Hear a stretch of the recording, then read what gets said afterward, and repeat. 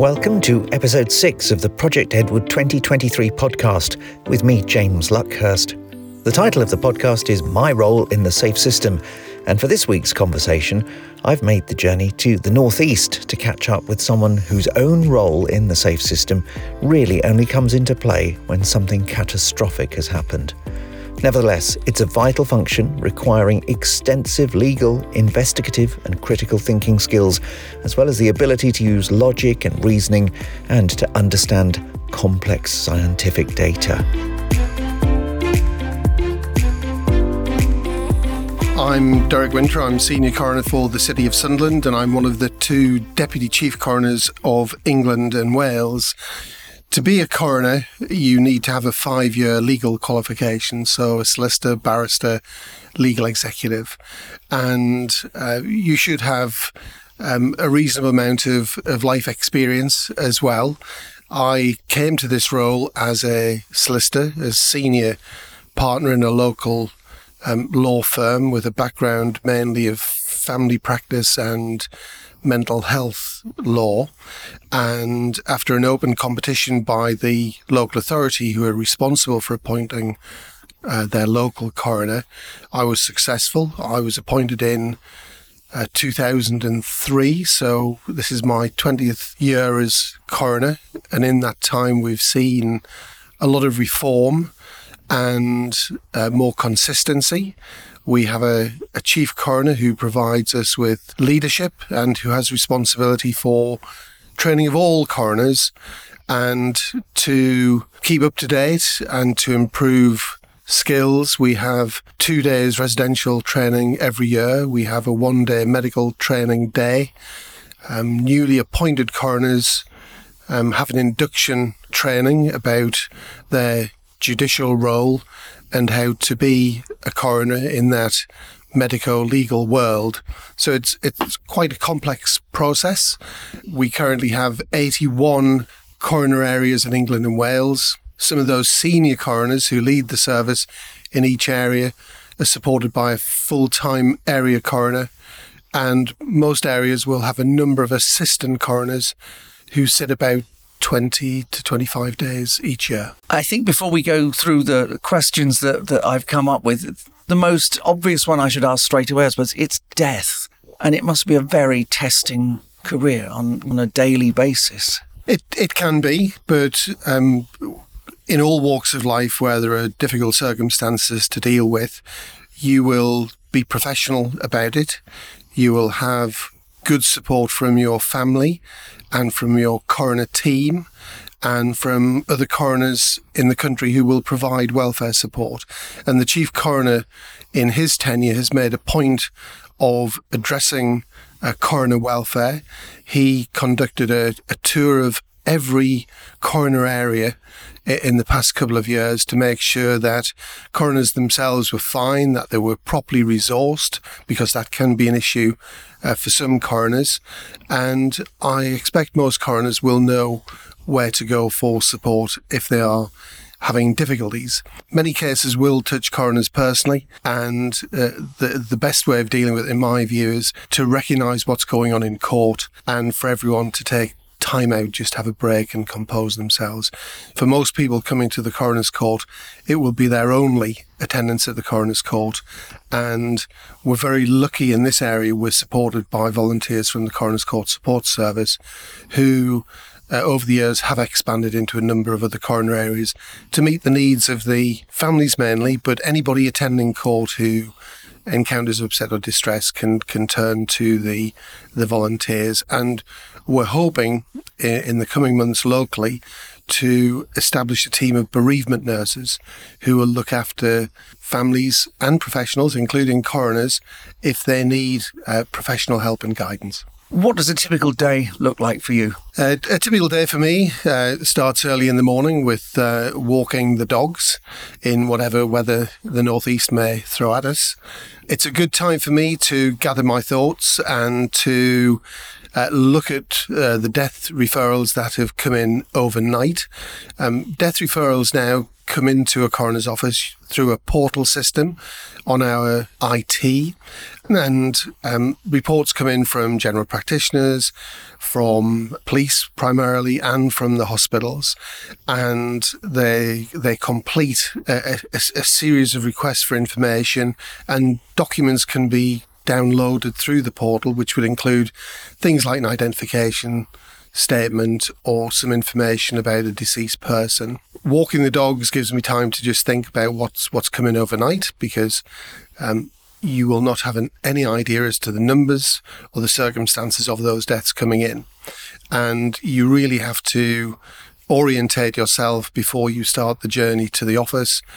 During the pandemic, we would have a Teams meeting of all of my coroner team, coroner's officer, my PA, to discuss the caseload ahead and its allocation and what we were going to do about various death reports, because with those death reports, decisions have to be taken as to whether it's the sort of death which was expected, it may be natural, and a doctor could sign the death certificate in terms.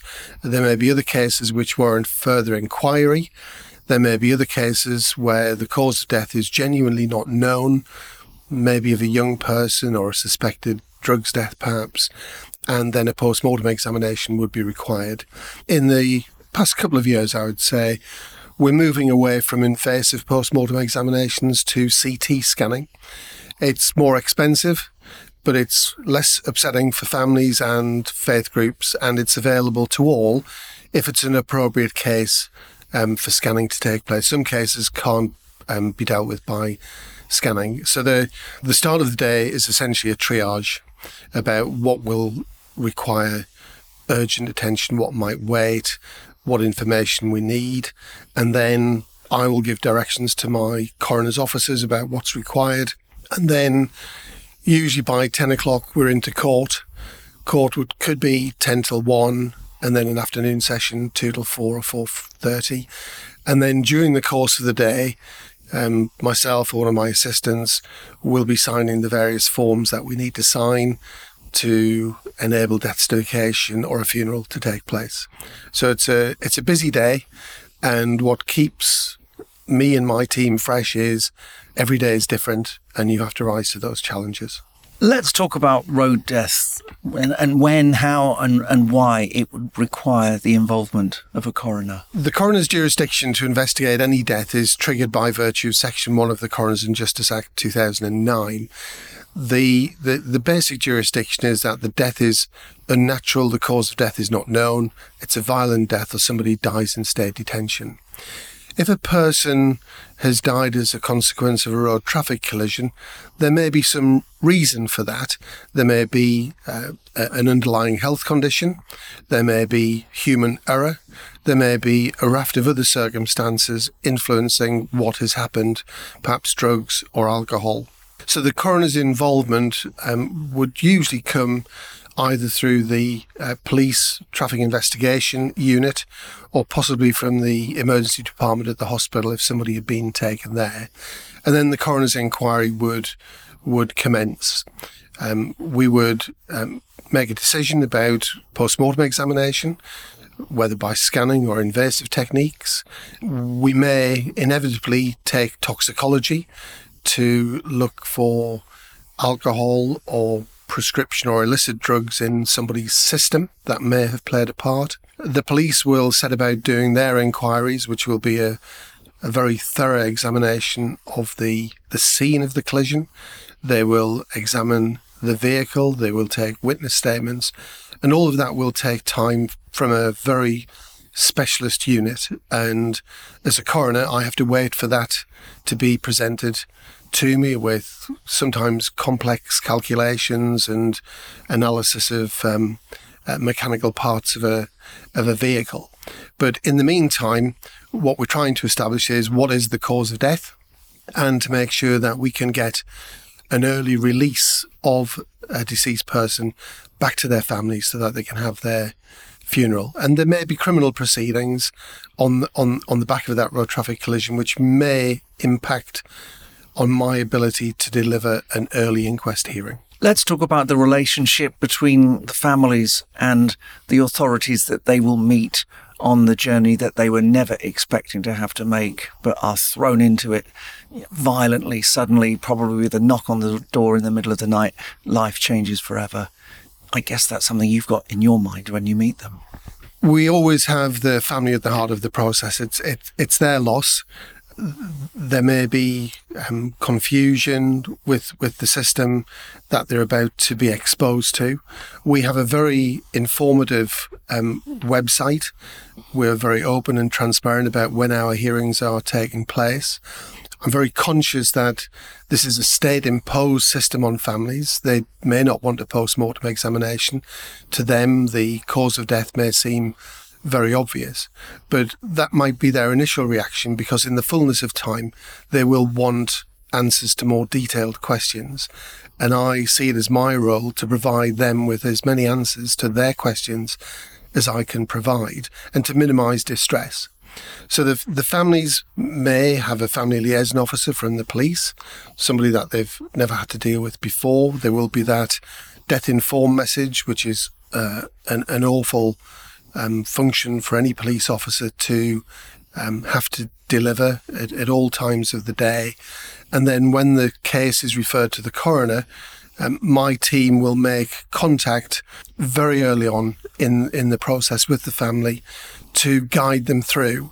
And my practice here in Sunderland is to make sure that the coroner's officer who picks up the case on the referral will stay with that family to the very end of the case when the inquest is concluded.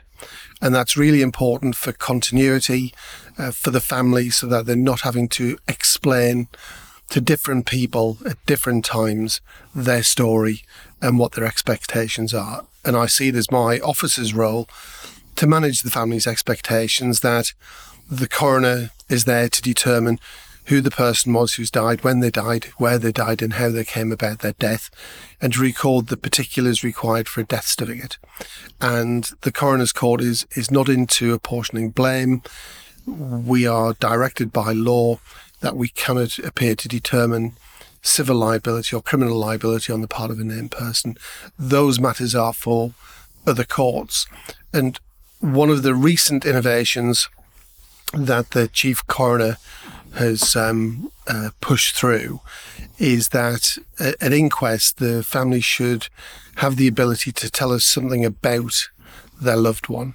They don't have to if they don't want to, and some will do it in different ways.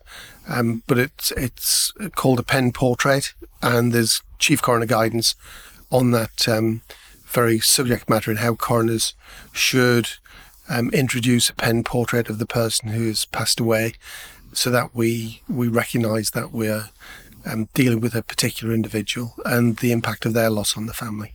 Maybe we can explore the relationship you have with partners, the police, pathologists, forensic scientists. Explain what you need from each other and how it works. Unlike other judges, a coroner has to engage with many groups, and you've touched upon many of those already. So pathology is provided in different ways. It's not part of a pathologist's NHS work usually. So we're dealing with pathologists from the NHS setting. In more difficult pathology cases, we're dealing with Home Office forensic pathologists. We are dealing with the science behind all of those individuals as well. So the laboratories for toxicology, other ologists, so there may be anthropologists, there may be odontologists. There can be a lot of individuals that we need to engage with to tap into their expertise so that we get the answers to the questions that the families have raised, and as part of our investigation to make sure we get the best information we can. We have to forge relationships, obviously, with our police, with our health trusts, with our paramedics, and it's important that we understand how one another will work, what our expectations are, that if I say I require a statement in 14 days, that it arrives by the 14th day, not the 15th day, and that the information can be given to the families. So it's important that coroners engage in speaking events, do podcasts, do what they can to demystify the process and to make sure that there are good working relationships with all organisations, which are many, because every type of death will bring with it different organisations. So a suicide would bring in the mental health trusts. A drug death will bring in our drug surveillance teams. There are lots of things that a coroner will be doing in the back office to make sure that there's good and effective service delivery. I'm sure not every post-mortem is straightforward, so why can some take so long? And what happens if a family or party that's connected with the case challenges the outcome? Post-mortem examinations, there are about 90,000 or thereabouts in England and Wales every year, from 600,000 deaths. There are statistics published by the Ministry of Justice, which are on the internet, which give out national statistics and more local statistics for each coroner area, including how many post-mortem examinations were carried out, whether they were an invasive procedure or by scan. Sometimes a pathologist can do an examination and they will see something to the naked eye, and they can clearly establish what the cause of death is. So that's a macroscopic examination. But on some occasions, the cause of death is less clear.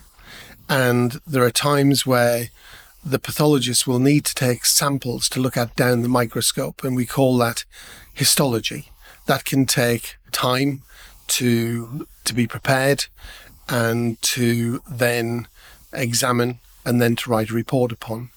There may be other tests where, for example, a brain might have to be examined by a neuropathologist. And again, that can take time. But the timescales, to a large extent, are determined by the cause of death or likely cause of death and the availability of pathologists and experts to help the coroner, because, as I've said, it's not part of their NHS work. Very often they have to be paid privately. The statutory fee is currently about £96 for a post-mortem examination, and most pathologists then have to make up their time to the NHS if they come away from their place of work to do this work for a coroner. There are other areas which can take a while to deliver a report. The pathologist will not just, of course, examine a body, but the pathologist will be reading through the case notes as well. They have other duties to attend to. For baby and child deaths in this area, we have no paediatric pathologists in the area. So sadly, babies and young children have to go to either Leeds or Sheffield for examination. And that's distressing for families at a difficult time to know that their baby is out of the area. But we try very hard to get funerals undertaken as swiftly as we can, but also to try and get reports delivered in a timely way, because families need to know the reason for somebody's death. And also one of the collateral benefit of a post-mortem examination can be that you can identify genetic conditions, inherited illnesses, and direct people, say, for screening through their GP. So it's a really important public health function that the coroner has, and I'm afraid pathology needs to be tackled so we can try and get reports through in a better way for families. Let's just talk about the causes of road collisions, because everything points to it being mostly to do with human error. Does your experience back that up? Human error does account for a lot of road traffic collisions. Sometimes people are overly ambitious with their driving skills, their speed awareness, consideration for their own safety. Drugs and alcohol, sadly, will have a significant impact on people's cognitive functioning.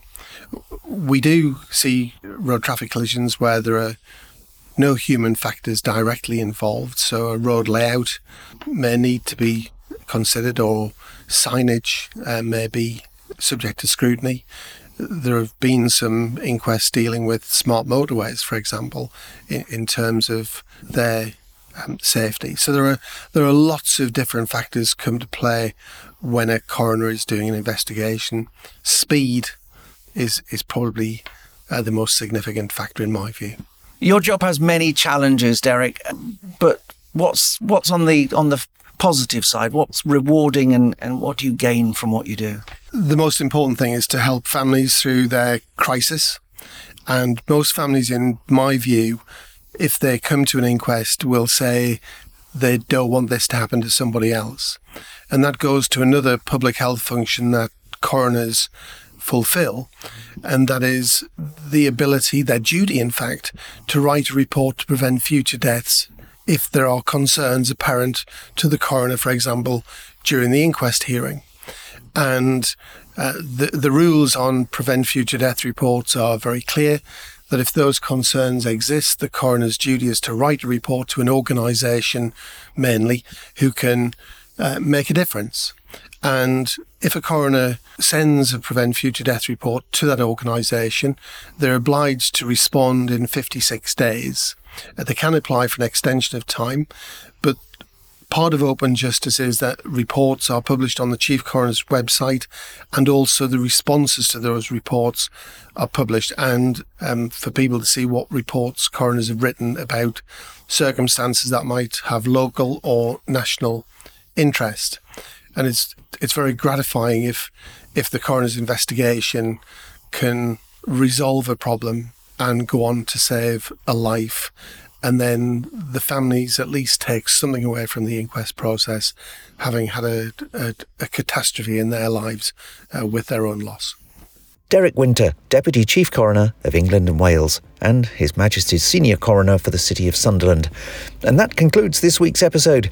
Do like us, share us, and encourage your colleagues and friends to download the podcast or to listen via the Project Edward website. Next week, we're in the company of Durham's Police and Crime Commissioner Joy Allen with the National Police Chiefs Council Lead for Roads Policing, Joe Shiner. Do join us then. But for now, from me, James Luckhurst, for this week, it's goodbye.